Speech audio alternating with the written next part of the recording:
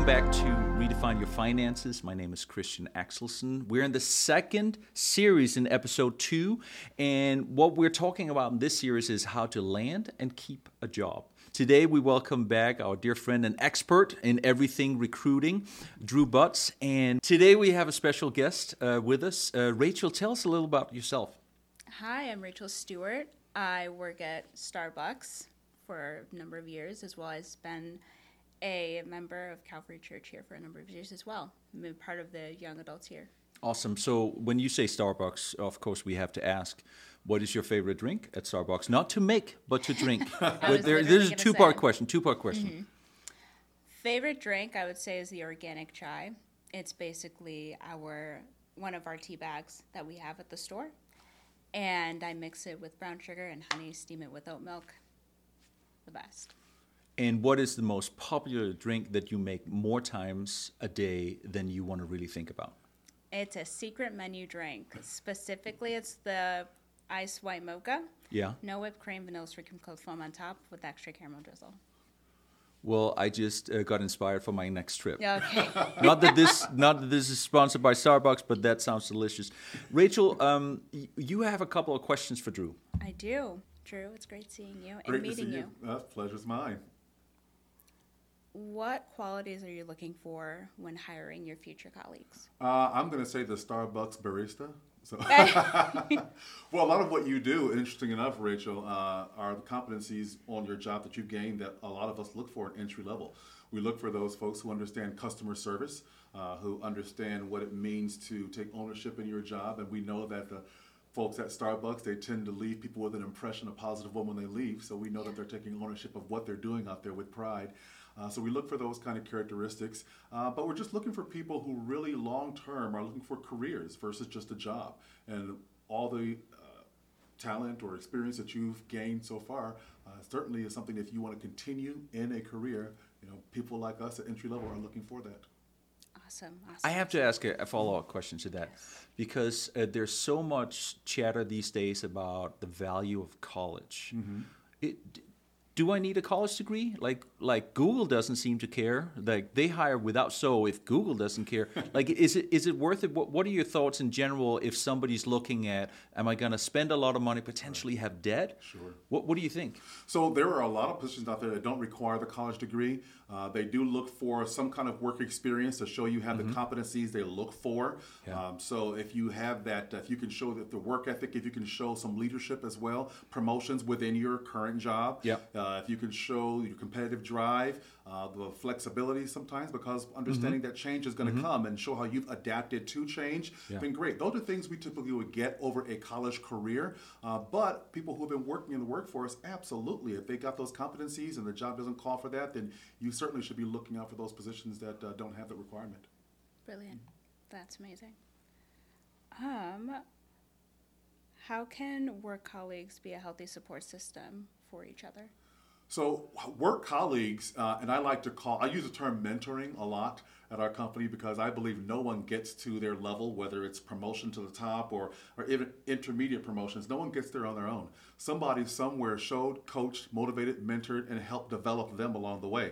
Your job going into a company is to find those people that have something maybe in common with you, or someone you aspire to be. Reach out to them for ideas. Reach out to them for how they got there. And what you'll find is that colleague becomes a mentor for you. That relationship is an organic one that develops. And we all take pride in knowing that we had a hand in the development of somebody.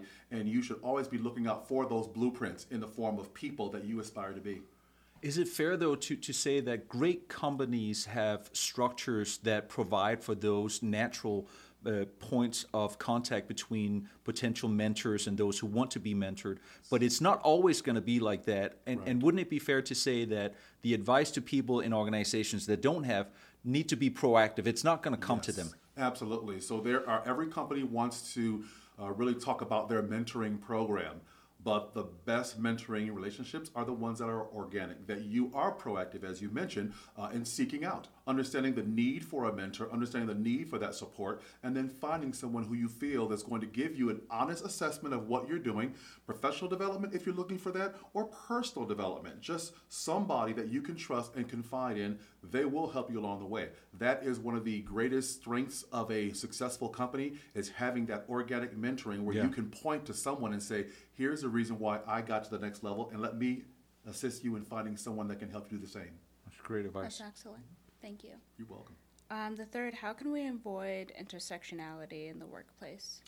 Well, when you mention intersectionality, I think what you have to realize is every company really talks about their culture and their DE&I initiatives, diversity, equity, and inclusion initiatives, because we want to make sure everyone feels welcome, everyone feels empowered, and everyone feels they have an equal and inclusive hand in what we're doing out there and opportunities to get promoted. The first thing to do is recognize that as I'm coming to a company, maybe there's some things that are different about me and my culture, my experiences, and my outlook on life than some other folks there. I would say not to hide behind that, but come and bring everything you are to work. Yeah. I wouldn't look to avoid it as much as say differences can be strengths. Yeah. I look at people coming into my company, and sometimes they say, well, English is my second language. Well, how do we turn that into a strength? Because we have a large Spanish-speaking customer we're trying to reach out to as well. We can use that to strengthen our brand in the Hispanic community. So always look to say, if the microscope is on me, I'm not going to shy away from it. I'm going to make sure that if there's something that is perceived to be different about me, I'm going to make it a strength and show you why it's value added to your company. That's very good. Yeah, especially when it comes to that. I know a lot of higher ups or managers would look at that as more as a weakness than really most of our strengths. Yes. So it's very good that we have that inclusivity into our workspaces. And a lot of companies are getting better at it, understanding the importance, diversity of thought, people in those positions who can get us to think outside of the way we traditionally think, to grow our business and grow our brand and reach out to everyone. We recognize we need that, and we don't always have the answers. So having people come in and say, how can you help us get there? Don't be afraid to be the first one too.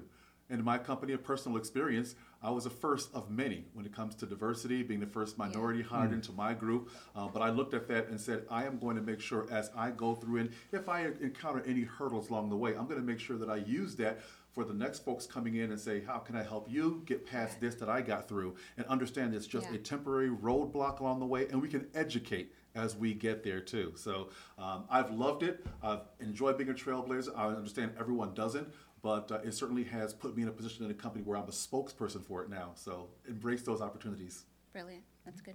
You bet. That's awesome. That's great advice. I was sitting here thinking, I come from a very different background just because I was born and raised in Denmark. And so when I moved to America almost 20 years ago, I realized that although I had listened to, Britney Spears and watched American TV shows, I thought I understood American culture. And then when you got it pretty well. Well, between those three and Fresh Prince and Bel-Air, that was one of my the first one, not the sequel. I thought, and so I was in culture shock for at least 6 months on so many aspects. And I remember that as much as I wanted to bring myself and I felt like I had something special to bring because I was Danish. I thought that was really cool. I don't know how many else thought that, but I also realized that part of my upbringing, so a quirk of Danish culture is that I was just really, really sarcastic, like dry sarcasm. And I had to learn kind of the hard way that as much as if I wanted to succeed in this new culture, part of being me was also to figure out when to tone down versions of me, because it could end up hurting or misunderstanding. And let's just say I pummeled into some bad experiences in the beginning where I learned, don't say that. Say this. So when it comes to this, be your authentic self, I think there's a lot of truth to it, but there are also some barriers sometimes because I could have used that also as an excuse to be like, well, that's just who I am. So how do we find that balance?